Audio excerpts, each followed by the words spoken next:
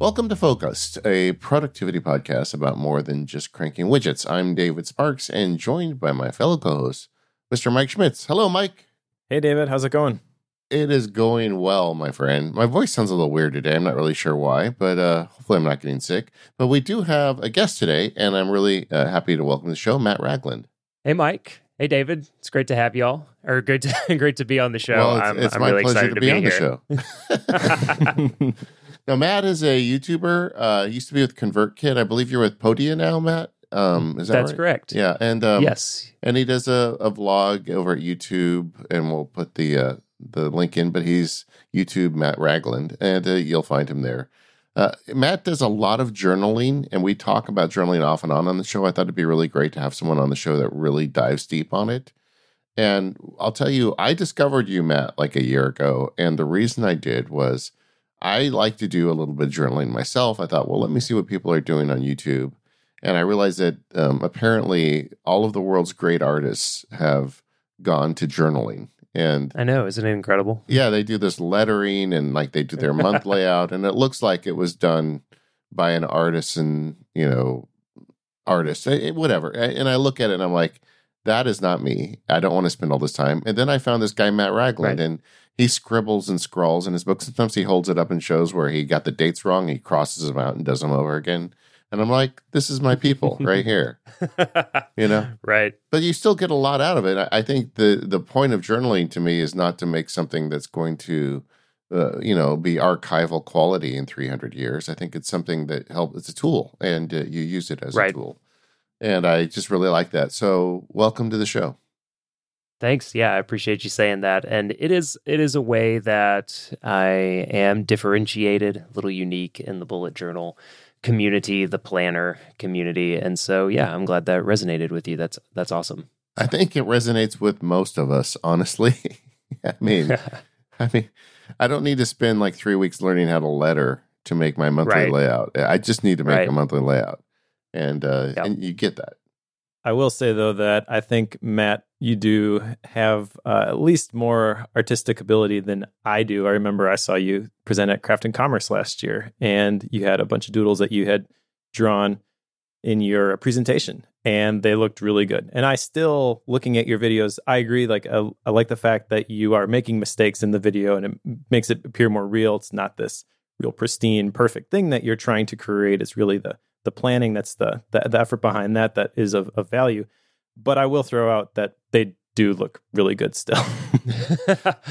Yeah, I appreciate that. I went through one of the things that I tried on YouTube before I got into bullet journaling a lot was this thing called sketch notes, which is kind of like, I would maybe call them like high quality doodles. And so I can do a little bit of it, but yeah, all the lettering and all of, they look amazing, whether you're looking at them on Instagram or YouTube. And it does, whether you're good at it or not. And it just takes time. And I don't have time blocked out for that, which I know we're going to talk about some too. Yeah. Mike Grody was a guest on the show a while back, and he illustrated one of my books. And he's the godfather. he's great, but and his whole point is you don't need to make them super fancy. But I would also agree with Mike that even though you don't make them super fancy, the layouts you use are very practical and good ideas. And I think that if you just want to start journaling, not get hung up on having the perfect, typography or way you're going to write the date across the top, but just want to get into actually journaling, Matt's layouts are excellent. Okay, so enough of this gushing for Matt. We want to talk about, you're a geek, you've worked for technology companies. What's up with this paper and these books and these pens that you're using all the time? How'd you get into this? Yeah, that's a great question. I've liked pen and paper, ever since I was young. I can remember like keeping lists and notes and having notebooks for a really long time because I definitely grew up with technology, but I also grew up kind of in like kind of a semi-sweet spot of like I didn't have my first cell phone until I was in college. We didn't have the internet came into my house, kind of around late middle school into high school. And so a lot of I didn't like with apps and everything, that didn't exist until I was like in my mid 20s. And so I did have some habits and like comfort around using pen and paper. And even though I went away from that for a little bit, maybe like a couple of years, because like, just kind of got caught up in the rush of apps and everything, and like, oh, well, this is going to be perfect. It's just in my pocket the whole time. And that's really easy for me. But I realized, I'd say 3 or 4 years ago, maybe a little more, that the phone was really serving to be a distraction device for me when it came to note taking and a lot of the productivity that I do, because it was like, I've just realized it's so easy for me to get distracted on my phone, or even like to an extent on the computer. Like it will be often that maybe I log on to Twitter to like literally post something and forget it almost immediately upon getting to the site. And so using pen and paper for me, and then a notebook, is a way that I like. It's the purest form of single tasking to me, and all I need to do is focus on what's on the page in front of me. And so that is where I do pretty much all of my planning, all of my to-do lists, all of my brainstorming is done on paper. Now there are some systems which we can talk about later where I'm thinking about like how do I do like some long-term project and product planning that is undeniably better in a doc that you can save and kind of iterate on. But like the first mile of my productivity is pretty much all done on paper. So how did you have an affinity for pen and paper, but how did you get into the bullet journaling? You mentioned that you kind of came to edit from sketch notes, but what was that journey like? Yeah, so I've been bullet journaling, I would say, since 2013, 2014. And I learned about it kind of like, I think I learned about it around the time that Ryder Carroll, who's the creator of the bullet journal method as a tour, started sharing on his blog, and then on Twitter some also about like, he's like, hey, here's kind of this method that I have in a notebook that just helps me keep track of everything, and I don't have to like go search through a bunch of different apps or make sure I always have this with me. It's just pen, paper, it's focused, it's there. I did also hear about it. I know another person that I heard about it from is Mike Rohde, and he had done a post. He did a guest post, I think, on the bullet journal site. And so those two things kind of working in conjunction with each other was where I started to hear about bullet journaling. And it just made sense to me. And I connected with it really quickly as a method and as a practice. And I've been keeping it up ever since. There are different ways I have made it my own, which I think is really important.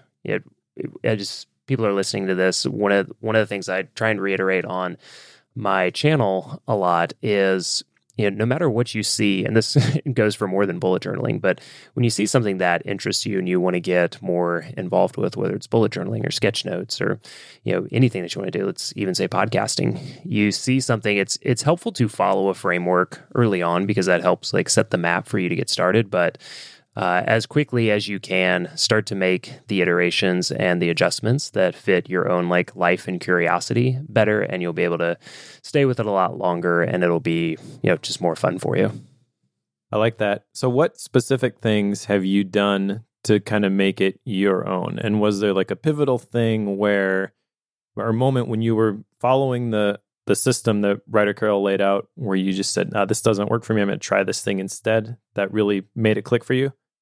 Yeah, there are a couple of things. One is that as much as I like having my main bullet journal in kind of that like classic A5 style notebook, Leuchtturm, I think, is the like official bullet journal recommendation, and then I use Bear and Fig journals a lot too. I don't carry that around a whole lot. That doesn't fit into a pocket. I don't always have a backpack with me.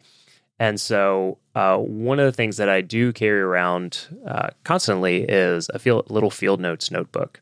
And I just actually put a video up about this, but that allows me to do like just some basic lists and capture. And so I do use kind of those two in conjunction with each other. If I know I'm going to be like out and about, I'll just like migrate and transfer tasks or notes from field notes into the bullet journal and vice versa. So that was one adjustment that I made pretty quickly. But the biggest one in terms of like layout and structure of the bullet journal that I changed is just the nature of my work the past 5 years at ConvertKit and now at Podia is that I have an agenda. I have meetings that I have to keep, and I always found the like meeting layout, weekly layout structure in the bullet journal method to be profoundly just either not just confusing, but kind of unusable, because it's like, oh, I can't even remember what it is. But I think the indicator was like, make a circle or a square or a triangle or some shape to indicate that you have a meeting. But it would just be jammed in with like all the other tasks. So it'd be like, take the kids to school, reply to these emails, spend an hour on this creative project that you have, and then, oh yeah, you have a meeting at 11. And it just kind of got squeezed in there. And I found I couldn't track my meetings very well that way. And so what I ended up doing was, now instead of just having what the bullet journal method recommends, essentially is you just have basically an ongoing list. And when you finish one day, you make a couple of notes, and it's like, okay, next, take a couple of, metaphorical line breaks and then move on to the next day. I couldn't do that. And so what I ended up doing is basically on a single like 2-page spread, I just cut those pages in half, or, grid those pages off. And then each half page results in a day. And at the top of the half, I put all of my agenda items, like meetings or things that have a time dedicated to them. And then the rest of that little space is just for other like tasks or notes. Some people need a whole page, some people need 2 pages. But after doing this for 4 or 5 years, that's what I found is usually a good enough amount of space for me. But that was my biggest departure from the normal bullet journal method, was having basically gridded out daily sections that I could more easily organize both my meetings and my to-do items. There's something I found from journaling, and I use some of the methods I've learned from you. I've got my own stuff too. But the thing I find that's interesting about it is that the pen is slower than the brain, and that's a good thing, because it actually forces me to slow the brain down a little bit when I'm doing the journal-y type work. And slower than the brain, but mightier than the keyboard. Yeah, and it's just such an interesting concept, because I've always been somebody very interested in productivity. I use Text Expander for my snippets and all. And I do all this stuff to speed up things like text creation. And it was such a foreign concept for me, but I started doing it a couple of years ago because everybody was talking about it. I'm like, well, let me try it. And I get all these strange benefits from it that I never really expected. Do you find that as well in your usage? I do. And I find that it really helps clarify my thinking, as you were saying. Not just the focus aspect that we talked about earlier, but the ability to really think about what you're writing down. Now, kind of classic brainstorm or mind map style. If my mind is really racing on an idea, then I'll maybe quickly make a bullet list of what I want to make sure that I don't forget, and then kind of expand upon it from there. But it's absolutely like it's like a form of therapy to me. And I will say that I make a slight distinction between like bullet journaling as a productivity practice, which is essentially what I use it for, and then maybe more like classic journaling or almost like diary keeping. I do both. And the latter for me is more of that.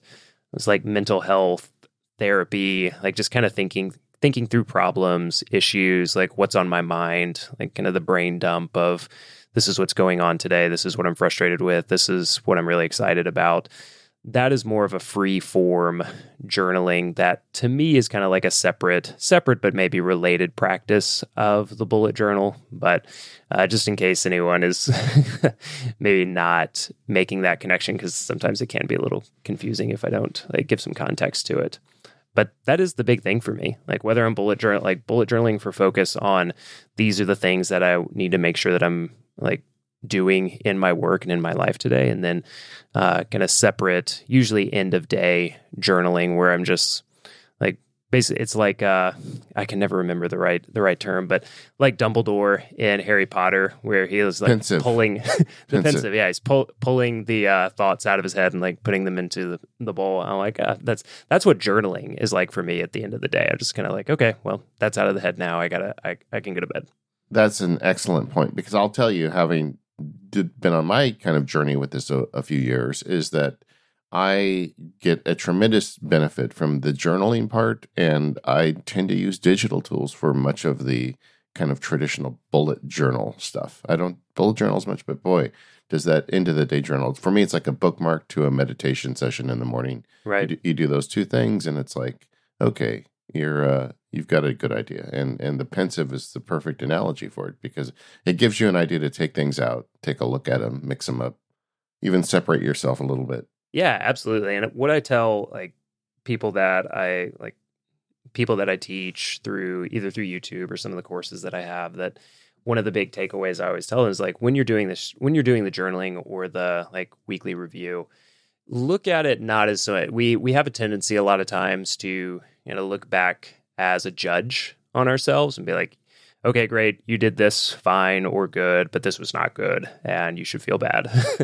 And I always encourage people, like when you're doing that either daily or weekly review through journaling, is think about it in like being just an observer, like an unbiased observer of like, okay, well, this is something that I wanted to do. I didn't get to it, or I did get to it. Like this was just a thing that happened. And like you said, detaching yourself from the process and from the moment and almost from yourself makes for, I find, really healthy journaling. And again, kind of like you said, putting that bookmark and closing the book on the day, sometimes very literally. And just because it takes longer for your pen to get the words out, especially if you write as slowly as I do, the brain contributes more than it normally would. And you find things that you don't think. Like if I sat down and typed out the same information, or if I dictated it, I'm not sure I would get to the same places.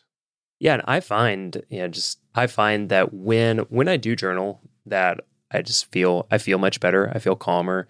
Days and weeks where I maybe have gotten out of the habit a little bit, I'll often find that like I have a little bit higher stress level. Like my anxiety gets up a little bit.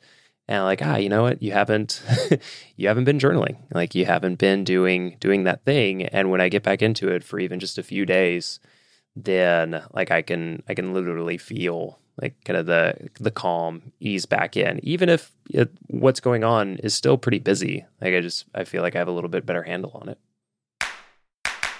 This episode of Focused is brought to you by Indeed. When you start your hiring process, you might have a few questions. Like, are you going to get good applicants to choose from? How can you narrow down by education or experience? And how will you know that you've made the right hire? Indeed is there to help. They have millions of great candidates that use Indeed every day to find their next opportunity. So you can post a job in minutes and use screener questions to help you quickly create your short list of applicants who are a perfect fit for your job. Plus, you can add a skills test to your job post so you can be confident in your applicant's abilities. Their library of more than 50 skills tests ranges from industry-specific skills like accounting to general aptitude tests like critical thinking. Indeed gives you the smart tools to make your hiring decisions quickly and the confidence that you're making the right hire for your team. Post your job today at Indeed.com/podcast and get a free sponsored job upgrade on your first posting. That's Indeed.com/podcast. Terms, conditions, and exclusions apply, and it's only valid through March 31st, 2020. Our thanks to Indeed for their support of this show and all of Relay FM. So is the journaling practice that you do, the value of that just emptying your head, or do you go back and review those entries after the fact? And kind of related, does this happen? It kind of sounds like this feeds your bullet journaling as well. So does this happen in the same notebook, or do you have separate places for these?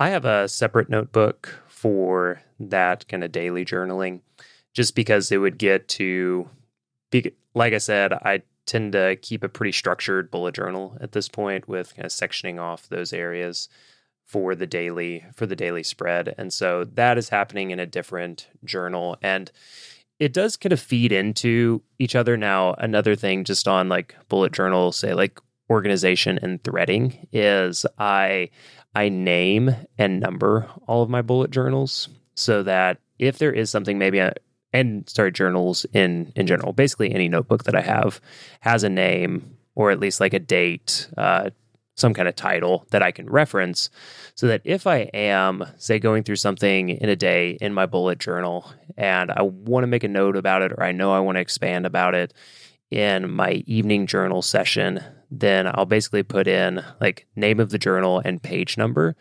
into the bullet journal, so I know if I am going back and reviewing it, which I probably don't do as often as I would like, but I do go back and review things, especially like if I'm trying to make better decisions, or I have something coming up that I need like just some information on, or like what were you thinking about this particular like topic or issue when it was happening. It makes it pretty easy for me to thread and reference between those two. And then I'll do the same in the daily journal. Is I'll write down, it was this bullet journal on this page that you were making this connection. Do you foresee, well, I guess, how many journals do you have? Because you say you've been doing this for a couple of years now, and is there any do you think that you will ever move on from this system, or do you foresee like a problem as you collect a whole bunch of journals being able to go back and find things later? How are you kind of planning for the future with this system? Yeah, it's a great question. And to be honest, it's still one that I'm wrestling with. I haven't particularly learned how to make it anti-fragile at this point. But I would say in a year, usually I have at least 2, if not 3 journals or notebooks going at the same time. And for like I said, those 3 different things, I have the productivity bullet journal, which is almost primarily for work and like side hustle related tasks. And then I have the daily journal, which is usually like a pocket size, so it's a little bit easier to tote around if I need to. And then a field notes. And so I have those 3. So I would say in the span of a year, I probably go through 2 bullet journals, 2 journals, and then 6-ish field notebooks. And so yeah, it's definitely adding up. And I have probably 20 to 30 definitely in the office right now. It's something that I want to keep, obviously. And I kind of think of them almost as like this. One of the reasons I started daily journaling and even the vlog before I kind of pivoted into nearly full-time bullet journal videos is that I have two boys, and I want to leave some kind of a record for them. I write and journal in such a way that I feel like I'm very honest, and the kind of things that I would feel comfortable with them reading. I know one of the biggest pushbacks I get on journaling, like daily journaling, feelings journaling, if you will, is is privacy, and what if someone reads this? And I normally push back and say if you really don't want anybody to read it, then burn it or get rid of it somehow, or write it. Or I think that is a good use for a digital journal. But I do want to keep a record for my boys and for myself also. I mean, I don't know what the future holds and what anything is going to be like, and having this for myself and for people that I care about, specifically from the daily journaling, is something that just feels good to me. Now I just have to figure out a way to keep them in relatively good condition. One thing that I've thought about is, Ryan Holiday famously kind of writes and organizes all of his books on like stacks on stacks of index cards before he actually gets to like the writing phase, and he still uses those cards to organize his chapters and topics.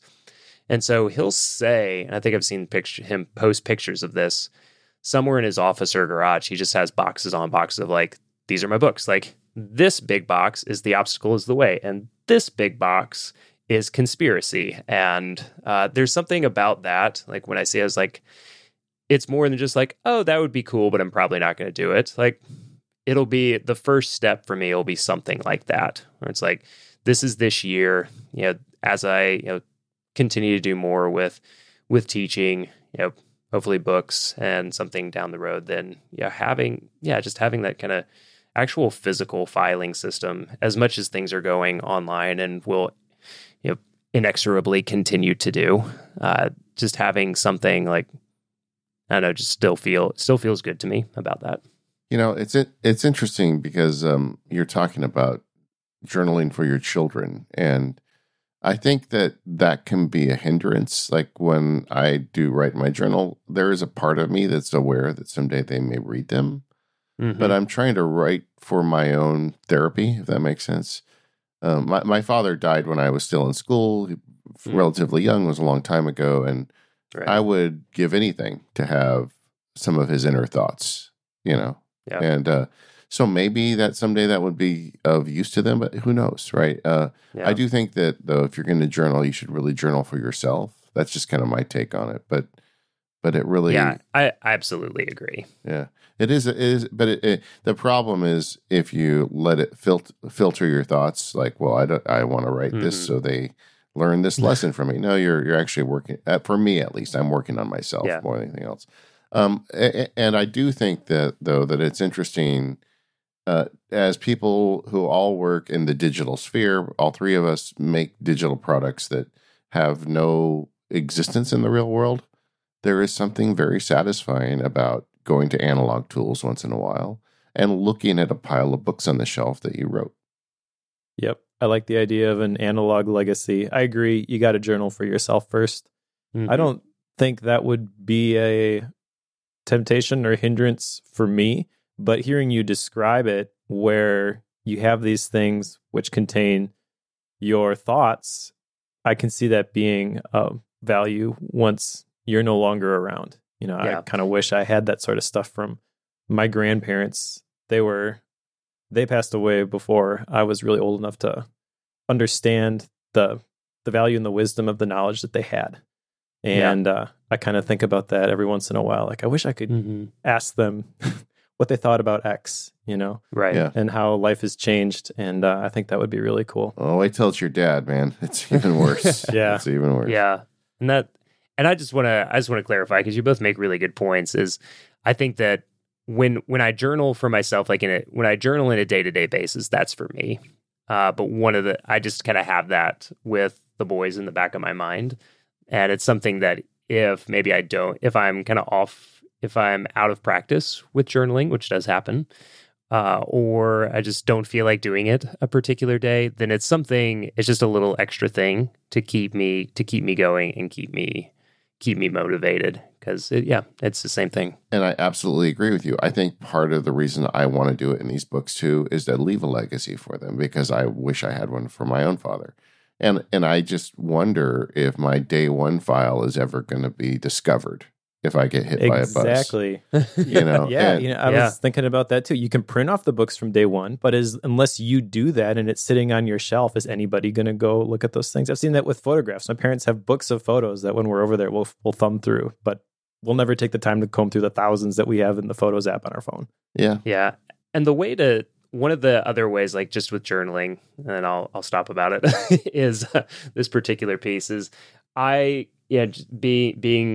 a bit of a writer and a creator myself, is that if I was to specifically think about it as like, what are the life lessons that I want to leave for my children, then that would become really intimidating for me to like sit down and be like, okay, lesson 1, make sure you do or don't do this.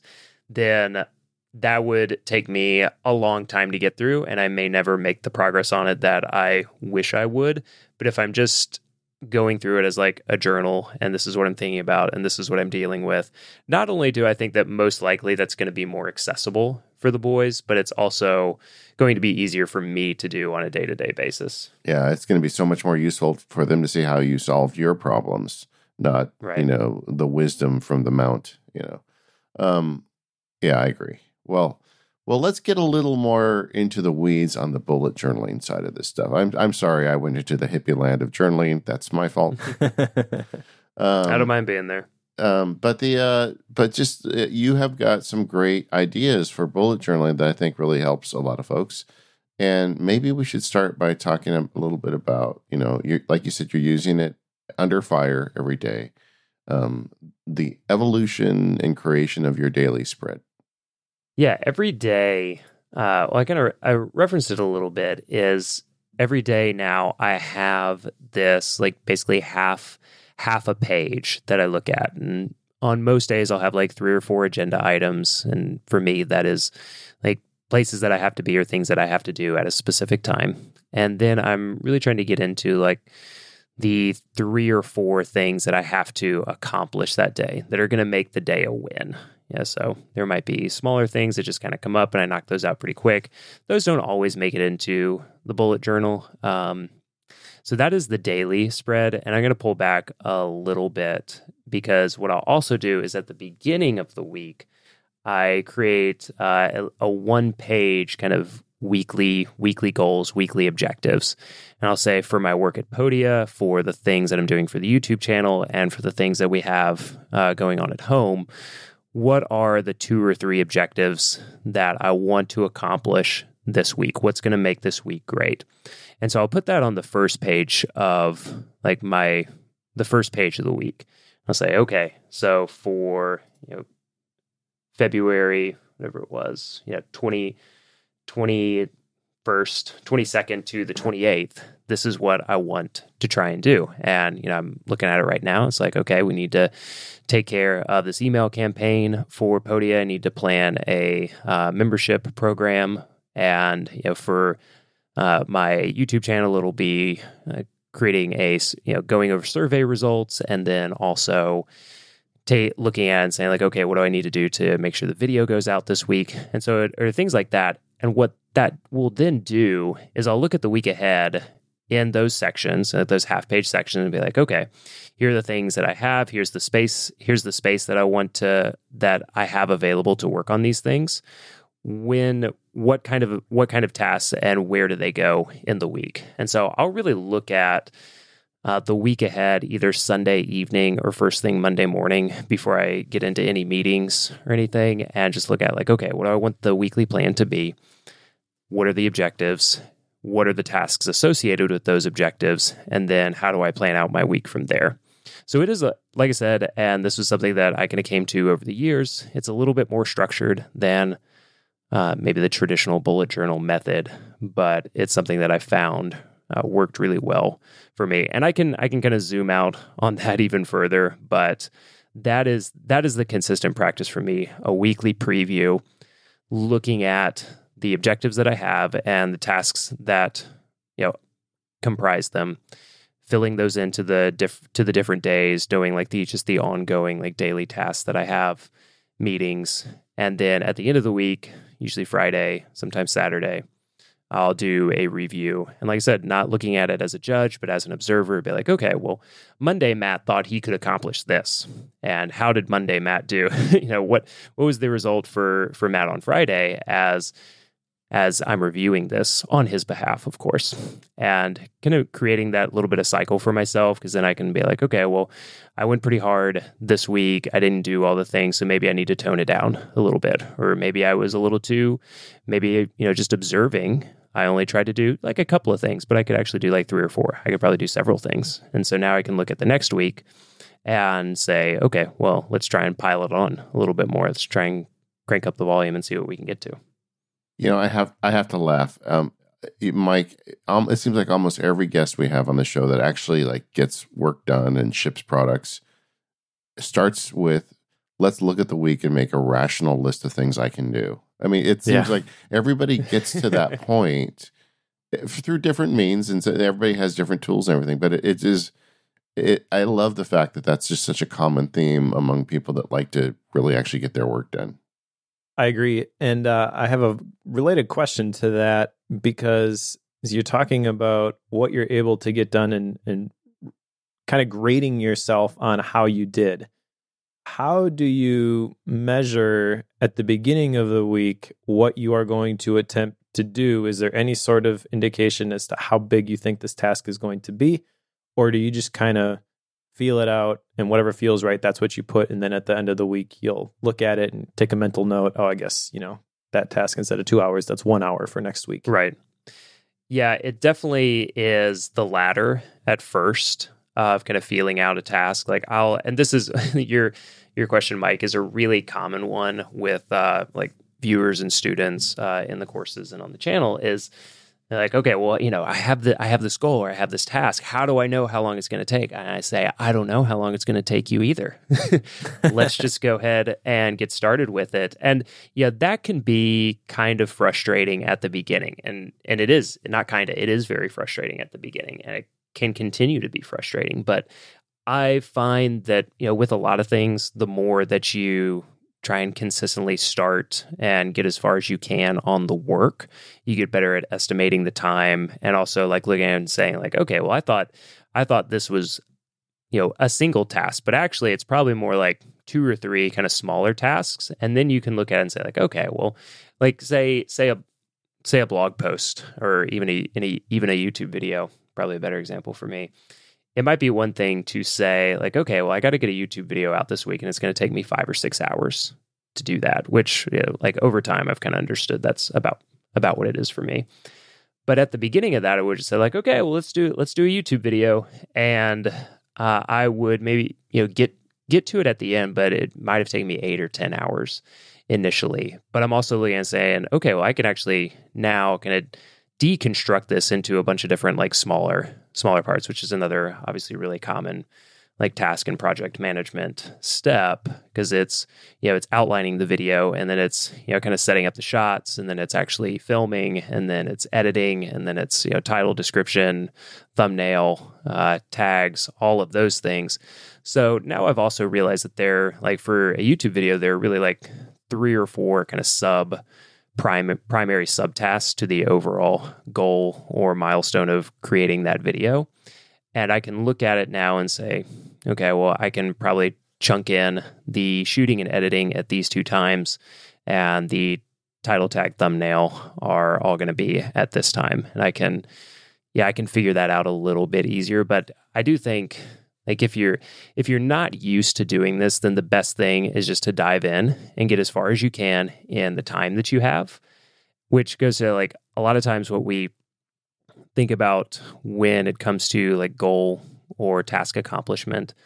I think of it in these 2 pretty simple systems. One is you can work on a task, you can make your goal that completion of the task. In this example, it's say just finishing that YouTube video. So I'm going to keep working on the YouTube video until I'm done, no matter how long it takes. Another way, and usually something like writing or maybe even a YouTube video is a little bit easier with this, is you can also say okay, if I'm looking at it instead with a time-based system, then I'm just going to write as many words as I can within an hour. And that's going to be maybe I want to write 1,000, but I only got to 500. Well, that's okay, because the actual goal or objective for me was just to be at the screen for an hour, no matter how far along I got. So those are a few different ways of thinking about it. I think early on, when you're getting into trying to figure out how much time it takes you to do something, just giving yourself a time block to work on it and be okay, well, I was able to get this far. Maybe I got a little more distracted than I thought I was going to do, but I was able to get this far. Maybe I can do a little more the next time, but I should probably think about where I can find another hour in my week to knock this out. There's so much to unpack there, and I think that the beginner mistake when it comes to task management is, because I've seen people do this, where they set up their OmniFocus, they have all their tasks, and they put time estimates on everything. Then they try to work based off the time estimates that they set, and obviously it doesn't go according to plan. and then they quickly give up trying to estimate how long something's going to take. So there's obviously a time tracking element to this where how you think you're spending your time may not actually be how you are spending your time. You mentioned the time in front of the screen. Even that, I would say that there's a difference between time spent in front of the screen and time spent when you are running something like Freedom where you're blocking all the distractions, or you physically can't open your Twitter app, where you think you're just checking it for a minute, but you end up being there for 15 minutes of your hour-long writing block. Right. Yep, and ultimately, the big thing, I think, and we've talked about this on the show quite a bit, David, you and I both kind of do this, I think, is that time blocking. That seems to be the sweet spot for me, where it almost doesn't matter what the size of the thing I'm going to try to do is. I'm just going to put it on a list, and I'm going to carve out the time to work on it, and I'm going to make as much progress as I can, like you said. And then from there, you can look back at the end of the week and say, how did I do? How did Monday Matt do? Monday Mike do? But just having the intention set and then doing the thing, not worrying about the ultimate outcome, almost creating the habit of the practice that's going to produce the work is more important than setting the goal of the finished YouTube project or the published article or podcast, whatever. Yeah, absolutely. I mean, James Clear talks a lot about this, and the first person that I actually heard it from is this systems, not goals thinking was from Scott Adams, who is creator of the Dilbert comic strips. And, he talked about this a lot, is you just set up a system for yourself. So whether that is, and like fitness, writing, fitness really lends itself to this kind of thinking also of saying, like, okay, well, I have this time blocked to go to the gym, go for a run, whatever it is. And if you're looking at it from a time blocked system, then like, okay, well, I'm going to go out and I'm going to run for 30 minutes, no matter how far I get. Now, if you just sit down and look at your phone, now like that would kind of be the equivalent of like looking at Twitter when you're supposed to be writing. But if you just go out and you do it for 30 minutes, you walk some, you run some, that's fine. But you can also think of it on the kind of flip side of like, I'm going to go out and run 3 miles no matter how long it takes. And that would be an example of the task system. And looking at it from that outcome rather than saying you want to like achieve a particular like end goal, that I found is really useful. Something that I do use the bullet journal for, just to tie it back in, is that I'll look at it and say like, okay, what's the objective? What is the time or task that I need to block out? And this is usually a little more useful. This kind of thinking is usually a little more useful for me in terms of like my quarterly goal setting and saying like, I want to create a new course this quarter. What are the milestones I have to hit each month to make sure that I'm on track? Then what are the weekly deliverables that I need to have? And then what's the system that I need to set up on a daily or like every other day basis that helps me get to that end result? Yep. What's the habit I got to create? Right. Right. Yeah. Yeah. So just by nature of showing up and doing the thing and the time or the task that I've given myself to do it, I'm very likely going to like achieve some variation of the end result. Yep. So important to call out here, I think, and then we can move on from this if you want, David. But the thing you are measuring is whether you followed through with the intention that you set aside for that time. It is not a quality judgment on the end result. Right. Yeah. Back to that judgment piece. Absolutely. This episode of the Focus Podcast is brought to you by Pingdom. Start monitoring your website performance and availability today and get instant alerts when an outage occurs or a site transaction fails. Use offer code FOCUS to get 30% off. Today's internet users expect a fast web experience, and no matter how good your content or how effective your marketing, they'll most likely bounce if your website is loading too slow. With real user monitoring from Pingdom, you can discover how website performance issues affect your visitors' experience so you can take action before your business is impacted. How your visitors experience your website differs depending on the browser, device, and platform they use. So you want to identify how visitors are experiencing your website so you can make informed optimizations and deliver a great performance to those who matter most. Real user monitoring is an event-based solution, so it's built for scalability.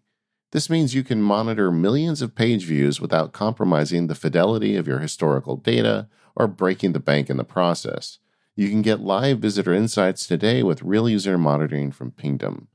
Go to pingdom.com/relayfm right now for a 14-day free trial with no credit card required. And when you sign up, use the code FOCUSED, FOCUSED, at checkout to get an awesome 30% off your first purchase. Thanks to Pingdom from SolarWinds for their support of Focused and Relay FM. I'm also curious with your bullet journal system, how do you handle developing and capturing ideas? So you've mentioned the bullet journal is kind of the productivity piece where you do a little planning. And I know you've got the field notes where you're probably capturing things. You've got the journal where you freeform at the end of the day. But if you have something that you just want to develop further, where and how does that happen? Yeah, so this is where the digital and the analog start to mesh for me, because I will usually do some kind of like initial outline / brainstorming in any one of those, usually not the daily journal notebook. That's just for the daily journaling. But whether it's field notes or whether it's, I do have like an ideas / notes collection for the bullet journal people out there, a collection at the end of my bullet journal where I just kind of put in these kind of ideas and early sparks of things that I could do. And then usually if something has legs, then or I just have some energy around it, then I will I'll migrate that into Notion, which is my kind of overall productivity app of choice, at least for my personal work and idea generation development. And that's where I'll start to build it out some more. So that's where I could start to, like categorize different to-do lists, or say, use almost like Scrum or, Kanban style boards to say, this is hasn't been worked on yet. This is in progress. This is completed. These are the different things that I have to do. It also allows for more, obviously, for editing, for collaboration if needed, and just for gathering different types of content or media types that I might need in order to like fully realize the idea. Yeah, Notion is a really powerful app. I am interested in the Kanban stuff. What does that look like for you? I messed around with that when I was trying to create a publishing schedule for myself. And I've have experience with Scrum. You mentioned Scrum too, and I kind of set that up with like the story points and everything. But how do you use it for that? What does that look like for your system? It looks a lot like you would see like for a Trello board, for people that are familiar with that. But I use it for both courses and for YouTube videos. So I'll just use the YouTube video example now because it's a little higher end of mine for me. But I'll have like a list of general video ideas that are in one column. And that's just the idea column. And then I'll have a filming, editing, and completed piece. And then like you said, from the story points, and I'll also like clarify saying I'm not incredibly familiar with it, but I do have I normally have for YouTube, and I'm starting to really build this out more in 2020. I try and focus on a particular theme of either productivity or bullet journaling each quarter. And so the first quarter of 2020 is really focusing on the basics with the bullet journal. And I've been going through a series on that I have a few more videos in. I've done them on time tracking, goal setting. And so I'll still look at it and then I'll kind of link together and try and carry that thread of the story and the theme throughout all of the videos. And so I just have different columns and I just drag them across. So when something moves from the idea board over into the filming, then filming into editing, and then editing into published or shipped. That's the way I'll kind of navigate through it. And it's very similar for courses as well. Like I might just have something that's in the outline stage, and then it's in the writing or filming stage, and then same thing, editing, and it's like, okay, this is completed. So you talked a little bit earlier about time blocks, and I'll admit time blocking is my kink. But you did a video a couple of years ago, I believe, where you had the 10 block in your journal. And I know that was a very popular video, and I think it's just a great idea. Could you explain how that works? Yeah, of course. So I've been doing time blocking, I think the way that most people think of it for a really long time, which is essentially to me like looking at it and saying like, okay, I'm going to spend 2 hours on email today. That seems like a lot, but sometimes it is. I'm going to spend 2 hours on email. I'm going to spend 2 hours on this creative project. And so you're kind of looking at it just like, kind of like fitting these blocks of your day together. I do really like that because when I'm doing time blocking really well, it allows me to be more present with the thing that I'm doing at that time because I know I have enough time blocked out for other things. The genesis of the 10 blocks video that you're referencing is that I felt like my time blocking was completely out of whack, and specifically with the work that I was doing at ConvertKit at the time. And so the idea of the 10 blocks came from, okay, if I kind of chunk my week into these 4-hour blocks, and if you're working a, normal-ish 40-hour week, then you're going to have 10 4-hour blocks. And it came from like some really healthy conversations I was having with my manager and director at ConvertKit at the time, because we were both I guess maybe I was feeling a little more overwhelmed, thinking like, okay, we've got all these things to do, and like, are we spending time on the right things, and are we making sure that, kind of even like the Eisenhower matrix, like, are we giving too much time to like high urgency, low importance tasks, and what do those look like? So we were kind of looking at it and saying like, okay, I was looking at it saying like, here are the primary projects and responsibilities that I have at ConvertKit, and I have 40 hours to complete them. And so if we're saying that I need to like shift some of my responsibilities or more of my time into something like, I think at the time I was working on customer acquisition and migrations. And so if I need to spend more time on that, because that takes up a lot of time, then maybe I can't spend as much time on like ongoing customer support. And when I did time tracking and time blocking and realized that even though, and this goes back to other things that we talked about just with like task management, I realized that whereas I would have thought and did say like, oh, well, I only spend an hour or two a day on customer support. It turned out that I was spending a lot more time than that, about double that time. And so we were looking for ways like, okay, if you're going to spend a minimum of 4 hours on this particular project, how can we make sure that you're spending, say, 4 or 5 of your 10 4-hour blocks each week on customer acquisition and migrations? And maybe that means you can't be in as many meetings. Maybe that means you can't spend as much time on support. Maybe that means like some of the future projects that you might be outlining and getting started, maybe those have to wait. And so it's really a way of looking at the kind of big picture projects and blocks that you have on a weekly basis and saying like, okay, if I need to spend, say, 4-ish hours on something to really get into the groove with it, like maybe spend half a day on it, not necessarily all at once, then what needs to go away so that I can make time for the things that are in that like kind of important, urgent, or just like the important tasks that are going to make the biggest progress for me and for the business. So I hope that makes sense. No, it does, because I think one of the things that time blocking can do, in addition to creating time for work, it can also put boxes around work. Email is my favorite example. If you're overwhelmed with email, create a 1-hour time block and say that's as much time as email gets.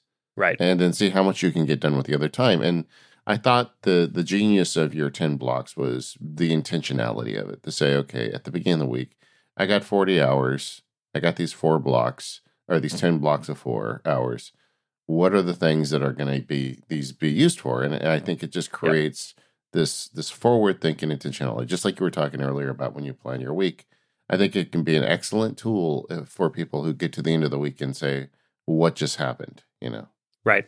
I think it's also a great tool for people who maybe are in a work situation where they don't get to call the shots on how they spend their time, and they feel frustrated with all of the additional things that they get asked to do. Just start tracking your time and say, okay, well, I'm doing 8 hours doing this low leverage task. Can I stop doing this in order to do this other thing that you're asking me to do? Right. And that was that was what really, Mike, that's a great point, because that's what really kicked it off for me at ConvertKit. And I'll clarify to say, like, I had a great manager. I had a really good working environment there, which was the reason that I was able to kind of put this together and say, like, okay, well, the highest leverage thing that I can do is make sure that these, high impact customers have a great first experience at ConvertKit. And that takes up a lot of time. And so I can't be in as many meetings as I am. Like I can't be in as many meetings as I am. I can't be like answering support tickets as much as I am for like, just kind of general everyday questions. I need to be able to dedicate more time to this if you want me to do it really well, because I don't want to get to the end of the quarter and be like, hey, what happened with this? Like, well, I was trying to do, I didn't want to, point the finger at my manager either and be like, well, you asked me to do all this stuff. Meh. And whereas I could take more of a proactive approach and say, look, these are the high leverage things. This is what I want to make sure I get done. And so we were able to work on that together. And he's basically saying to me, like, okay, well, you probably need to spend 5 or 6 of these blocks on migrations and acquisition and whatever else you can get done. And it basically came out to, as you were saying, David, like spend an hour a day working on support, and however many tickets you can get through, great. Thank you. That's it. Move on. Well, I think the time blocking thing is awesome. If you are listening to this and you don't understand it, we'll put a link in for that specific video. It's just a great approach to this stuff. I think it can really help. Let's talk a little bit about, we've been dancing around time tracking the whole episode. Most nerds do time tracking digitally, but you do it with analog tools. I do. So that is one of the main uses of the Field Notes notebook for me, so that I can just keep it in my pocket. And for me, because I'm tracking my time to raise my awareness of the things that I'm doing. And, sometimes sometimes not doing, unfortunately. But it allows me to just see that really quickly, because I'm not tracking time necessarily to report it back to anyone. Like, I don't have to do that. I did have to do that in a past role, and that was one of the tipping points for me being like, okay, well, maybe I'll just do a little bit of this myself. Because the way that I do time tracking is not like on a minute-to-minute basis of saying like, okay, what's the exact thing that I'm doing from 7:15 to 7:25, unloading the dishwasher. And what I'll do instead is I'll just kind of look at it in 15, maybe 30-minute blocks of time. That kind of lowers the amount of time that I have to like really be doing or like checking in and tracking the time. But I'm just thinking about like in those 15 to 30-minute chunks, what is the main thing that I was doing, that I was concentrating on, that I was spending time on? And so like if we are like, say it's family time, I'm not saying from like 6:15 to 6:45 we're having dinner, and then from 6:45 to 7 o'clock we're trying to get the boys up for bath. I'm not doing it like that. It will probably just be more like 6 to 7 is dinner time, like food and dinner time, and then 7 to 8 is just like bath or family time. So it's at a really high level of just thinking about like what is the main thing that I was doing, and trying to focus on making sure that I'm using those chunks of time really well. Now, I could also look at it, like say, like all of those things before sounded really nice, but I could also look at it like earlier today. I have a lot that I have to do today, but then as I was tracking my time, I just kind of like perked up in the middle of kind of being lost on the internet and being like, well, I thought I was supposed to be like outlining a course today. In this 30-minute block, like in this preview that I had, but I'd gone down the rabbit hole of looking at fancy mechanical pens. And so now I have to kind of write in my time tracking. I could either write just waste, or I could write pen research, which sounds better than it was. Because I was But when it comes down to it, I was distracted. And this is where like time tracking to me is more of a reactive, kind of reflective process that when done best, I'm using it in conjunction with like the daily preview that I have, that time block that I have. But yeah, for me, time tracking is not a minute by minute, like super OCD thing. It's more of a reflective, process of looking back and saying like, okay, well, you intended to do this thing. Your intention was to write this outline so you could make more progress on a course, but instead you were doing pen research for 30 minutes when you of all people have no need for another pen. And so that's where I can look at it and be like, okay, well, as I'm doing a review at the end of the day or the end of the week, I can look back and say like, okay, all those times you feel like you don't have enough time, look back and let's find these like 2, 3, 4, 5 chunks of 30-ish minutes where you didn't do the thing that you were intending to do. And, I'll couch that a little bit by saying, we all need mental breaks and there's nothing wrong with researching pens and there's nothing inherently wrong with that. But even to tie that into proactive time blocking, I try now to even like schedule some of my distraction time, being like, okay, yeah, I have a little time right here. And if I really want to get another pen, I can look at it then. I remember you talking about scheduling your distractions at Craft and Commerce. I thought that was a really interesting idea. And you also mentioned at Craft and Commerce, I think you maybe were talking about the Pomodoro method, but you mentioned you use the time timer. Is that still a tool that you use? I do. I have a little one right on my desk right now. And so it can definitely be used in collaboration with a Pomodoro technique, and I will often do that. But yeah, it's something that we've started to use a lot as a family, with like 2 young boys. My 4-year-old doesn't have a concept of time necessarily. Like he understands now what like minutes and hours are. But if I said like, he has no idea what the difference between like 10 and 20 minutes are, like in reality. And so like we flip on the time timer and it's like, okay, well, you have 20 minutes to watch or you need to read for 20 minutes. But I use that and now I use it for myself as well. I'll say, I'll try and get rid of some of the tools, and I'll often do it at the beginning of the day with my initial like preview and bullet journaling. I'll put my phone away. I won't be in the same room as my computer, but I'll just put that time timer on and get to it. Well, that has transformed my family, and I have you to thank for that because we have 5 kids at home. And 4 boys who are 12, 10, 8, and 6, who all love video games. Yep. So managing video game time was very stressful up until the time timer. We were limiting it to 30 minutes a day, but my wife is the one who homeschools them, and I wasn't the one managing it. And it was super stressful on her because she's giving them, okay, you got 5 minutes, you got to wrap up, and they're always trying to extend it. And we had a family meeting. Yeah, exactly. So we had a family meeting. We're like, okay, this isn't working. We got to fix this. What do you guys think is fair? And we said, we don't want to have to manage this at all. We got the time timer. Okay, when this goes off, basically you're done. And actually we have it set so you have to wrap up before the timer goes off. If you're still playing while the timer goes off, you have lost it for the next day. But we asked them, like, what do you think is fair? And they said an hour a day. And we're like, okay, well, we'll try it, but we can't manage this. And so it's been a win-win for everybody because they get to play more video games. We don't have to manage it. And it was pretty much overnight. Like it's just sitting below the TV. And it's been great because they can manage themselves. And fundamentally, we believe that this is training them to manage their time as they become older.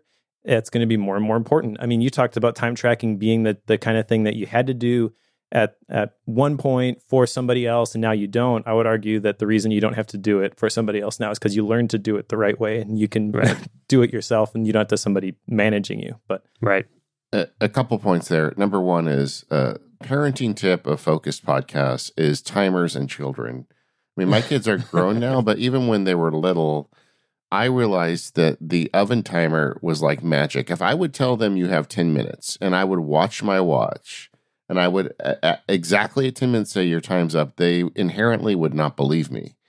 But if I would put the oven timer on, the oven timer buzzer was like the voice of God to them. It was like, okay, it's up, time's up. That's it. They never contested it. And even when they were very little, and that was a trick. Second thing, going back to what you said about keeping yourself honest and your time tracking with your daily plan. A little trick I've been doing as an experiment for the last 6 months or so, and it's been working out really well for me, is I write down on a page the hours. Like I'll just write 5 through like 11. or 5 through Right. 23, using a 24-hour clock. And so the night before, I actually put the blocks in what I'm going to be spending my time on the day. I know what my plan is for the next day. And then as the day goes by, so that those numbers are down the middle of the page. On the left side is the plan. On the right side is what happens. Yep. And, it's very interesting. First of all, when I first started doing it, there was a part of me that wanted to lie to myself, that wanted to say, no, that happened. No, it didn't.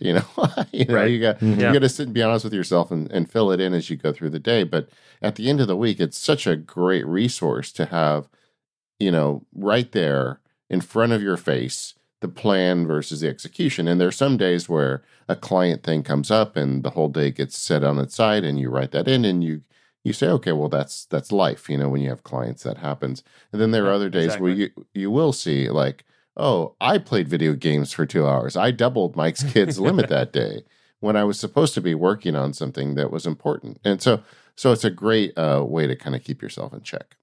Yeah, I totally agree. Yeah, you would have lost it at my house, David. I would have lost it for a day. I mean, but I don't want to mess around with the Schmitz family rules. I don't want to get in trouble. No.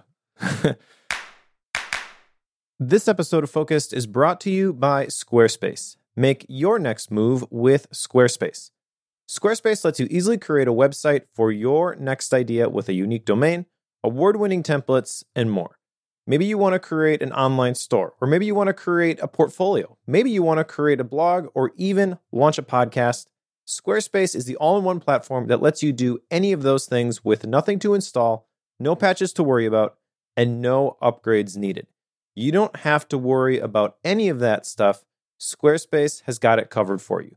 They have award-winning 24/7 customer support if you do need any help, and they let you quickly and easily grab a unique domain name that matches your idea. And all of those award-winning templates that Squarespace comes with are beautifully designed for you to show off your great ideas. I've got a project I'm working on right now, and I'm using Squarespace to build the website for it, because even though I know how to spin up web servers and set up hosting and upgrade plugins, I don't want to have to worry about any of that stuff. And it's really freeing to just be able to focus on the content itself and the thing that you want to produce without having to worry about all the technical duct tape that's going to hold it together. I've also been blown away with the quality of the templates that Squarespace comes with. It's really easy to choose different fonts and different colors and get your website to look just the way that you want it to. And if you really want to dig into the code and customize it to make it look just the way that you want, you can do that, but I've been very impressed with how much you can do with Squarespace out of the box. Squarespace plans start at just $12 a month, but you can start a trial with no credit card required by going to squarespace.com/focused. When you decide to sign up, use the offer code FOCUSED, FOCUSED, to get 10% off your first purchase of a website or domain and to show your support for this show. Once again, that's squarespace.com/focused and the code FOCUSED to get 10% off your first purchase. We thank Squarespace for their support of this show and all of Relay FM. Squarespace, make your next move, make your next website. Something else you talk about, Matt, is this idea of progress over perfection. And I think we kind of talked about how that applies to time tracking, but how does that apply to your creative process and your work as well? It's something that it has become a mantra for me, because Ira Glass talks about this. He has a great monologue about it. Of the reason that you get into like creative work is because you have good taste, or you think that you have good taste, but the thing that you want to make doesn't match the ideal that you have in your head. And so to me, telling myself, make progress over trying to be perfect is my way of acting on that every day. And with every video, there are always things that I want to try or to make a little bit better or spend a little more time on, or I would like to make them just a little different almost every single time. But the idea of just continually putting the content out there and seeing how people respond to it does help me see like little different ways that I can be better. But it lets people know that I'm committed, that I'm around, that I'm here to make stuff that's going to be helpful for you. And if I wanted everything to like be perfect, then maybe maybe I would have put out like, a dozen videos instead of over 100 at this point. But that's something, like I said, it's something to remember every day. Even like, just right now, like for example, I started doing a couple more videos this year where I'm out and about a little bit, kind of like classic man about town vlog style. And a few people, like several people said in the videos, like, hey, this keeps up the pace of the video a little bit more. I like how you like interject different scenes. I really like it. Keep it up. And so now there's a piece of me that's like, oh, well, now I got to get out and about a lot more. And I got to do more. That takes more editing time. And it would be easy for me at this point to be like, well, that's the new, like, little bit more perfect way of doing a video. So they all have to be that way now. And I will, like, I know that that's a thing that resonated with people. So I'm gonna implement it as much as I can. But if it means that a video that is for the most part ready, except for like some of these like about town scenes, but that might take me another week or two to really get the way that I would quote unquote like it, then I'm just going to ship the video and I'm going to try again next time. And so that's the way, like specifically for the YouTube channel, that I practice that. It occurs to me, you mentioned that you've shipped 12 videos if you would have had this perfection mindset, you would have shipped 12 instead of 100. But I would also argue that the quality of the 12th video would not be where the quality is after you ship the 100th video either, because you learn a lot from just going through the process. I remember hearing Dan Sullivan talk about this concept of the gap versus the gain, which fascinates me as it pertains to progress over perfection, where we tend to visualize the ideal, where we think we should be. And as you were talking about the standard that we hold against ourselves, and then when we try to create something, we realize it's not as good as the standard we had in our heads. That can be discouraging. So if you have this ideal of what you think the thing should look like, or where you should be, and you compare it to what you are able to produce or where you are at now, you can measure that gap and you can get discouraged because, oh man, I'm not as good as somebody else is doing this stuff, or by this point I thought I would have X. But the more valuable thing is to look at the journey that you've come from when you shipped that first video and say, this is my 100th video and it's better in this way, that way, and the other way. And you can see from where you started to where you are now, you've got the growth just from going through the process, from developing those habits, from shipping consistently. Right. And that can be encouraging as opposed to discouraging, because you can see the growth that's happening and it propels you to keep going. Yeah, absolutely. And I think I think there was a study of photography students, I think it was. And, one group was told, like, go out, you have, a month to take the perfect picture. So go out there and take the perfect picture. And then everyone else, they said, like, just go out there and try and take as many pictures as you can. You're judged based on the volume of the pictures that you take instead of like the quality, as it were. And then when they presented the photographs for like judgment or grading to like a panel at the end of the month, all of the top rated photos were from students who were just told, take as many pictures as you can. Interesting. So Matt, I mean, it's very impressive, the volume and quality of videos you produce. And I know you've got jobs in addition to that, and you do consulting and do all this stuff. I'm guessing once in a while you do fall off the horse. What causes you to fall off, and how do you climb back on? Yeah, this is something I do plan on talking some more about, because, full disclosure, I probably haven't daily journaled in like 3 or 4 weeks at this point, the way that I like to. Like, I'll occasionally sit down and just, as Hemingway says, I'll just occasionally sit down and like bleed onto the page of whatever's like going on in my head. But in terms of a consistent practice, it hasn't been there as much as I've wanted it to be. And the way that I get back into it, a good way, say, from like a journaling perspective, and you can play this out for any kind of like habit or practice that you want to restart, is for journaling, I just try and write one line per day. And I know our mutual friend Sean Blanc has talked about this, but just the one-line journal, just to kind of build those reps and that momentum back up. And you can think of it very similar for anything else that you want to do. Like, there was a stretch last, like kind of late summer of 2019 where it had been a few weeks since I posted a YouTube video.